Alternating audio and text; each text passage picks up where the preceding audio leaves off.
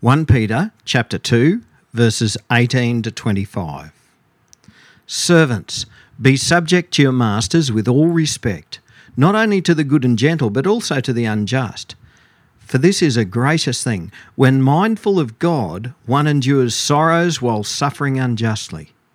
For what credit is it if when you sin and are beaten for it, you endure? But if when you do good and suffer for it, you endure, this is a gracious thing in the sight of God. For to this you've been called, because Christ also suffered for you, leaving you an example so that you might follow in his steps. He committed no sin, neither was deceit found in his mouth. When he is reviled, he did not revile in return.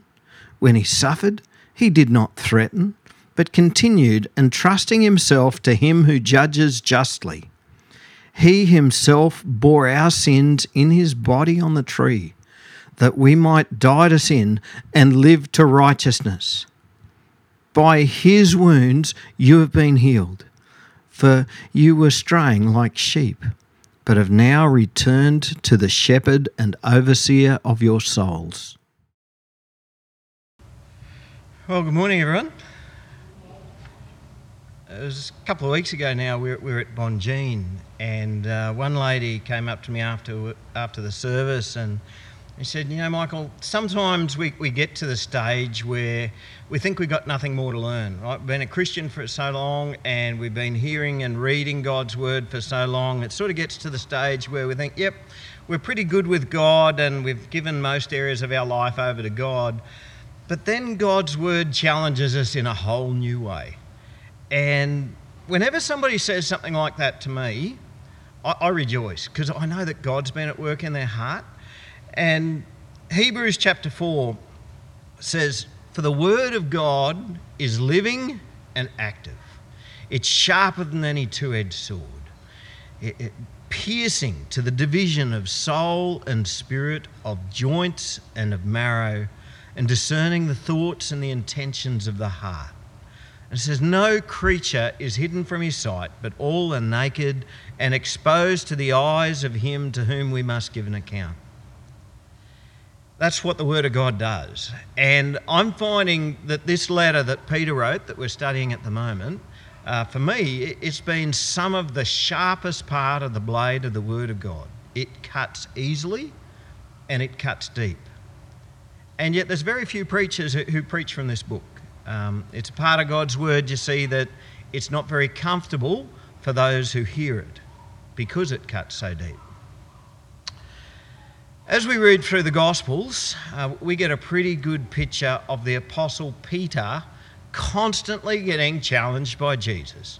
And just as Peter thinks that he's on top of it and he's got it all figured out, Jesus throws another spanner in his works, and Peter learns that the kingdom of God is much more godly, and that the kingdom of God is a very different kind of godliness to what Peter had figured. And then, of course, Peter would have to do something. Peter would have to change the way that he lived. He'd have to amend his attitude to align with Jesus and his teaching.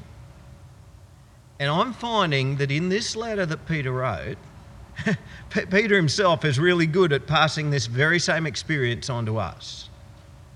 Righto? So last week, it was a pretty confronting week.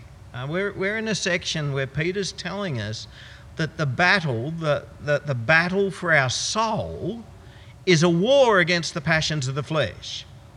And the confronting thing for me has been Peter's revelation that one of the biggest passions of the flesh for many of us that we don't realise is a passion of the flesh, but it's something that we need to war against, is our desire to be our own master, and our desire to put ourselves before others. It's that part of us that has the attitude, you're not the boss of me. And we heard a general command last week, but the thing is, the general command, we often forget about that and we sideline it because Peter then gives us a few specific examples. And so we tend to just concentrate on those examples. And by the way, it's easier to find exceptions to specific examples than what it is to find exceptions to the general command. And so we're going to see, and we've already started on some of the specific examples of how we relate to authorities and how we relate to our masters or our employers, and how husbands and wives relate to each other. And we tend to concentrate on those specifics. But the general command is what's important. The general command last week, which paints the picture for the normal life of a disciple of Jesus, is to be subject to or to submit to every human creation. In other words, every person. But I'll very quickly insert the caveat there that we did talk about some exceptions. But the general rule, the general command, was to submit to and honour everyone. And over the next few paragraphs, which is going to be the next few weeks for us, we see the specifics. And so the specific example last week was how we relate to authorities. This week, for us, I think it's best for us to think of it in terms of the employer-employee relationship. He's talking of it in terms of master-type relationships. So verse 18 says, "Servants, be subject to your masters," or submit to your masters. Now, that little phrase there is going to take a little bit of unpacking. The Greek word for servant there is oikotai. Oikos meaning house, right? So it's actually talking about a household servant. Does anyone have a household servant to look after everything? Not too many of us, no. Okay. But in that era, most of the household servants were actually slaves. And this in itself is a marvel of the Christian church. You see, in that society, nobody would ever even bother writing to a slave. Nobody would ever bother giving moral teaching to a slave. They don't need to know that because they don't need to think for themselves. They were just told what to do by the master. And so it was the educated and the elite who were written to. It was the educated and the elite who were given the moral teaching. And so you wouldn't write to a slave. But here, in this very passage, he's writing to slaves. He's writing to the servants. Because in the Christian church, you see, there is no slave and no slave owner. There is no employer and employee. We are one on an equal footing in Christ Jesus our Lord. But Peter's not really talking about relationships within the church at this point. This is talking about our work relationships, the servants and masters. And the Greek word for master is despotes. And yes, that's the word from which we get our English word despot. Right? Now, some of you would know that word, some of you wouldn't. A despot is somebody who has absolute power and they can rule the roost, right? And we usually think of it as having bad connotations. But we don't have to think of it as that here, because the word despot, despotes, it simply means the lord or master of the house. And we can't give it bad connotations because Peter doesn't. In his second letter, he actually refers to Jesus as the despotin, meaning that Jesus is the Lord, Jesus is the master. But when it comes to slavery, some people really go to the, say, all you Christians, that's not a good religion because, look, it never actually condemns slavery, and some people go on about this sort of stuff. It is what it is. Back in the world when it was, there was slavery. But the thing is, the commentaries that I read were at pains to point out that we shouldn't view slavery in the New Testament and think that it's similar to when they had slave ownership in the Americas prior to its abolition. And they say that ancient slavery was nowhere near as bad. I'm just going to lay my cards on the table. I'm not at all convinced by that. I'm pretty sure that slaves back then, it depended entirely on whether you had a good master or a bad master. Just as today, we have good employers, we have bad employers. We've got employers who are great to work for. Francois's got one at the moment. Francois's been working with me last week. Then there's other employers who, oh my goodness, you wouldn't want your dog to work for them, right? And I'm pretty sure it had to be the same back then with masters of slaves. So that there would have been those, there were those who did give their slaves honour and privileged positions. Some were treated virtually as members of the household, members of the family, but then others would be abused and demeaned. And this is something that Peter acknowledges. He tells us that it's out of our respect for God and out of our fear of God that we submit to our employer, whether they're really nice to us or whether they're crooks. And that's literally the word he uses. The Greek was like scoliosis or something. You know how we have the crooked spine, scoliosis? It's the same similar word there. It means they're crooked, crooks. And I'm not sure why our English translations have done this, but they actually shift the order of the words to what it is in the original Greek. Right? So the original Greek literally says this: domestic servants, be subjecting yourselves in all fear to the masters, not only to the good and gentle, but to the crooked. And so the original shape of that sentence, some of you got your Bibles open, and you'll see that in most of our modern translations, they actually shift the fear and respect to after the word masters. But in the original Greek, it actually comes before the word masters. And so by having it before, it actually ties it in with the verse that comes before it, verse 17, which we were studying last week, right? So, and in verse 17, we're told to fear God. And now we get to verse 18, in fear and respect, right? So when Peter wrote this letter, Peter didn't go, I might put in a new heading here because I've been talking about submitting to all people out of fear and reverence for God, but now I'm going to talk about something entirely different. He didn't do that. And in our Bibles, we chop things up into chapters and verses. We even put little headings there. And so sometimes we do this little section and then forget about that and read this next little section. He just continued writing his letter, and he continued his train of thought that we respect and honour all people. By the way, we don't just respect and honour those who have authority over us. We respect and honour all people.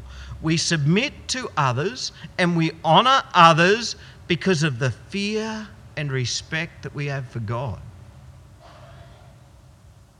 And then he goes into specifics. What does that look like? Well, if you're a domestic servant, be subjecting yourself in all fear. All fear of what? Well, he's just told us in verse 17, in all fear of God. And so out of respect and honour and fear of God, we submit to our masters, we submit to our employers, and it doesn't matter whether they're good and gentle or whether they're nasty and crooked. Because we fear God, we submit to them. I told you there's some tough stuff to hear today, didn't I? By the way, if you're a little bit worried that I've shifted the order of the words compared to your English translation, I'm more than happy to loan you the Word Biblical Commentary or the New International Commentary, which are highly regarded commentaries, and they both explain what I just said. But wow, you understand what he's saying here? To submit to your boss, even if he or she is a nasty crook. Now, same as last week, because we do this out of fear of God, not fear of our employer, because we're doing this out of fear of God, that means that we don't also become nasty crooks. It means also that we don't also become as they are or do what they tell us to do if they tell us to do something which is illegal or if they tell us to do something which is against God's command. We can't do it. Right? So if your employer tells you to lie for them, you can't do that. If he or she directs you to falsify a document, you can't do that. If she or he tells you to inflate the hours billed to a certain job, You just have to say, no way, I have to honour God and I can't do that. And if their business practice itself is to mislead people and to take advantage of them, you can't be involved in that. But in the directives that they give us, even if our boss mistreats us, provided it's not illegal or not against God's word, we are to submit. Why? It's about being a witness to Jesus, a witness for Jesus, by being the very best employee that you can be. And you understand that, don't you? How by you being the very best employee that you can be, working hard, not back-chatting the boss, always being on time, always doing the job, that gives Jesus a good name.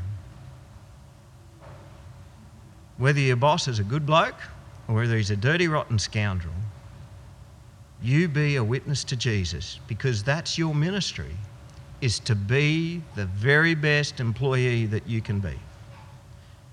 Now, of course, for us, we're not slaves, are we? Well, some of you might work for your parents on their farm, you might be a slave, but everyone else, we're not slaves.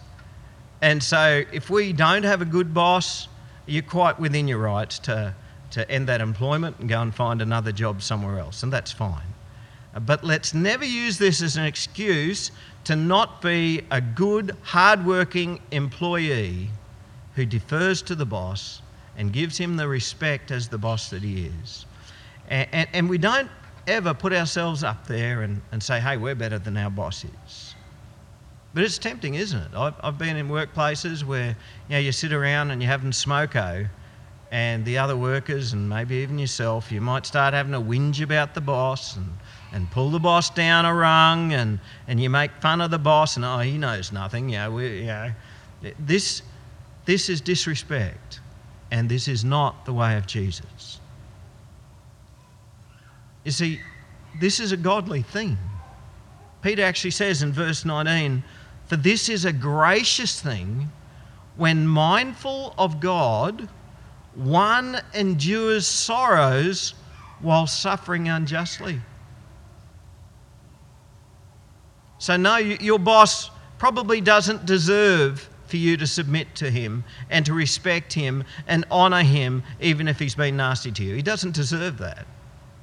And that's why it's called grace. It's an undeserved gift. Can you see where Peter might be going with this? We have received the grace of God. Our salvation that we have, it's something that God has given to us. We didn't deserve it. We didn't earn it. Christ suffered for us. And that's the grace of God in action. He himself bore our sins in his body on the tree. By his wounds, we've been healed. God has shown us grace. What do we do then? We also become a people who show grace to those who don't deserve it, even to a despotic boss. But Peter takes it even further than this.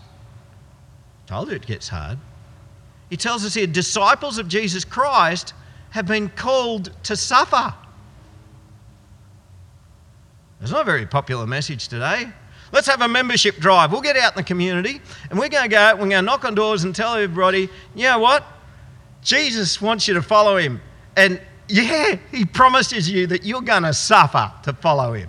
How's the membership drive going to go? See, the biggest and the fastest growing churches in the Western world don't understand this. You go into the church, into the countries where the Christians are suffering and the churches are exploding. They're growing in numbers, even though they know they're going to suffer for Jesus' sake. But you won't ever hear a prosperity teacher tell you this. But Peter does, because Peter understood this very well. Peter leaves no doubt about it. Disciples of Jesus are called to suffer for Jesus. It was a commitment that Peter made. In Matthew 16, Jesus told his disciples, and Peter heard it, if anyone would come after me, let him deny himself and take up his cross and follow me. For whoever would save his life will lose it, but whoever loses his life for my sake will find it. Disciples of Jesus are called to suffer. Not just for suffering's sake. We're called to suffer for Jesus. It's going to be tough. You see, if we suffer for doing wrong, so what? That just means I deserve it. But when we do the right thing, when we do the good thing, when we do the honourable thing, if we suffer for doing the right thing, this is the way of Jesus. And some of you may have experienced this in the workplace, where you've done the right thing, you've done the good thing, you've done the honourable thing, but then you've suffered because of it. I want you to know this is the way of Jesus. You might have missed out on the promotion. You might have been told by the boss in no uncertain terms that you had to knuckle down and do what he says instead of doing the right thing. I want you to know what you've done is the way of Jesus. Verse 21 says, "For to this you have been called, because Christ also suffered for you, leaving you an example so that you might follow in his footsteps." Now, I don't know if you're grasping how enormous this is. For me personally, this is an enormous challenge for me, and it's an enormous shift that I have to make. You see, I'm not good at a lot of stuff, but something that I am pretty good at is I've got a real knack that when I want to, I can make someone look really stupid. Okay? What I do is if somebody wrongs me, I can just use logic to just tear them down and make them look absolutely stupid. And I used to think, this is okay. This is a way of getting back at people which is non-lethal and non-violent, and yet I stick them back, you know? But you know what? That is not the way of Jesus. This is an enormous thing for me, an enormous shift from Michael-likeness to Christ-likeness. How can I make that shift? And you might be thinking about that for yourself, thinking, how do I make the shift to become someone more like Christ? Well, for those who are from my era, when we were learning to write, we had a copybook. Ellen, do we still have copybooks in schools? Is that how? We do still have copybooks. I bet they're a bit different though. I know that the shapes of the letters have changed from when I learned to write.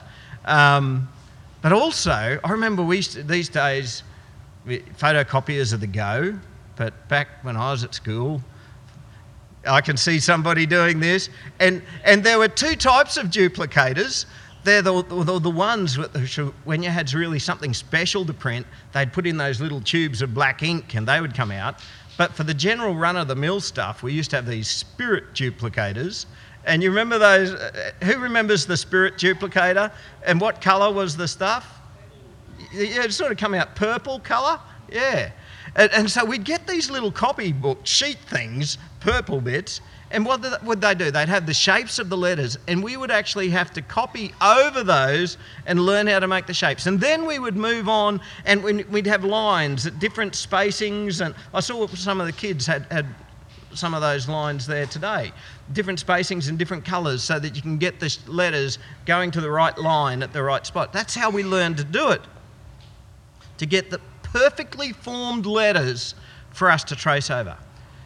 Now that is the exact word that Peter uses here for Jesus to be an example for us.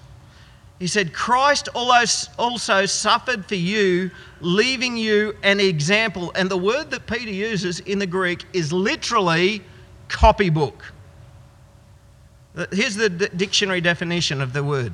The commonest use of the noun hypergrapho is for the faint outlines of letters which were traced over by pupils learning to write, then also the sets of letters written at the top of the page to be copied repeatedly by the learner on the rest of the page. Here's the thing. When it comes to submission, when it comes to suffering, even though we've done the right thing, Jesus is our copybook. Jesus is the perfectly formed letters that we trace over as we submit. We copy, copy, copy. We submit, submit, submit. Jesus was perfect. Jesus is perfect. There was no sin. There's no deceit. When Jesus was insulted and abused, he didn't return in kind. Jesus would have been quite within his rights to stand up and when he suffered, but he didn't. And Jesus didn't threaten. Jesus had the ultimate power in his grasp. That night in the Garden of Gethsemane, when Peter tried to defend him, Jesus said, Peter, put that sword away. Don't you understand that if I just asked Dad, he'd immediately send me 12 legions of angels?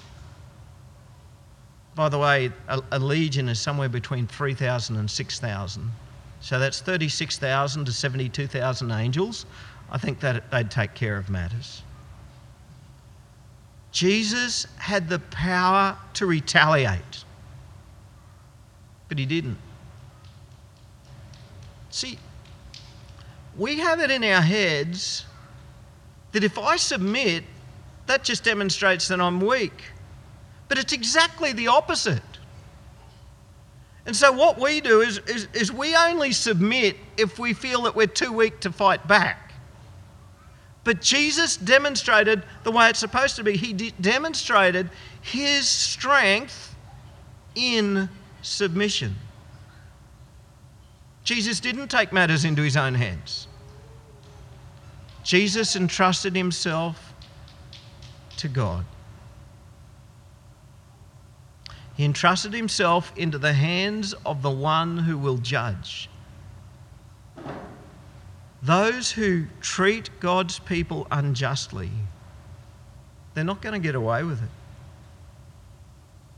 You know, all of the evil that's in the world, and I want you to remember, Peter's writing to a church who at this stage are suffering terrible persecutions. And for any Christian slave who is mistreated by their master, what recourse would they have had? Well, I'm going to go to the slave union. I'll get back at you. Well, I'm going to go to Fair Work or the Arbitration Commission. No, there was none of that. They had no rights. They had no privileges. And here's the reminder. Injustice might be happening to you today, but that injustice doesn't go unnoticed. And so we hand it all over to the Lord, and the Lord is the one who will judge, and the Lord is the one who will bring justice. And this is the same Lord who loves us so much that he died for us on the cross. And Peter can't help himself here. He's just got to get into it and tell them the gospel. You see, submission, even in the face of injustice, it only makes sense in the light of the gospel. It was unjust that Jesus was crucified, but he himself bore our sins in his body on the tree, that we might die to sin and live to righteousness. I want you to hear that again. That we might die to sin and live to righteousness. You know, a lot of the time when we evangelicals talk about righteousness and the righteousness of God, we often get caught up in more of a theoretical type righteousness. You know, the great exchange that took place. Jesus took my sins away from me and therefore I'm righteous. And this is true. But there's more than this. He didn't take our sins away for us to remain the same. And here Peter's talking about dying to sin. He's talking about living to righteousness. This is what being born again is all about. We've actually died to sin and living to righteousness. Now, does righteousness fight back if we're in the right?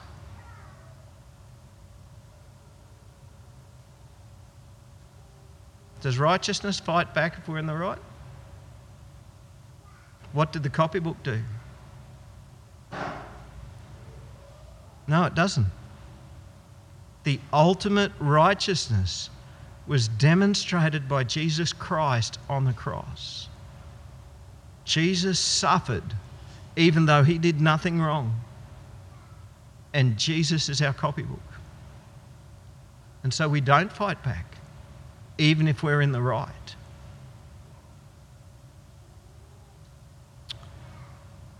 At this point, Peter does a lovely thing. He quotes Isaiah chapter 53, which we often read around Easter time, around Good Friday time. It's the prophecy about the suffering servant who would come. And what a moving touch. Peter is, at this stage, he's writing to servants who suffer even though they do right. And he reminds them also that Jesus is the suffering servant. By his wounds we're healed. For you were straying like sheep, but now you've returned to the shepherd and overseer of your souls. And isn't that our story? Some of you here today might still be in that place where you're wandering. You've wandered away from Jesus. We were straying like sheep, but now we've returned to the shepherd and overseer of our souls. And what a blessing that is, to return to the shepherd. And here we see the strength and the gospel necessity of submission. Submitting even to those under whom we suffer. There's strength in that. Jesus has saved us. Jesus has brought us back into his fold. And he did it through his own patient, suffering submission. And we follow the copybook. We are a witness to Jesus by our patient suffering. This is a gracious thing in the sight of God. So there you go. That's a tough passage, isn't it? Anyone challenged by that? Come on, be honest. I get challenged by this greatly. Now, it's tough, not because it's tough to understand. It's actually pretty easy to understand what is written when we're willing to hear it. It's tough because it's simple to understand, but it goes so much against the grain. And it's pretty much the exact opposite to the message that the world would give. The world would say, be strong and stand up for yourself. Whereas the challenge for us is to be gracious as Christ is gracious and to submit even if we suffer unjustly. Now, do you see with this message how I'm saying that the general command is what's important, and let's stop concentrating on the specifics? Because usually when we talk about biblical submission, where do our head straight away go to? Wives, submit to your husbands. How do you think?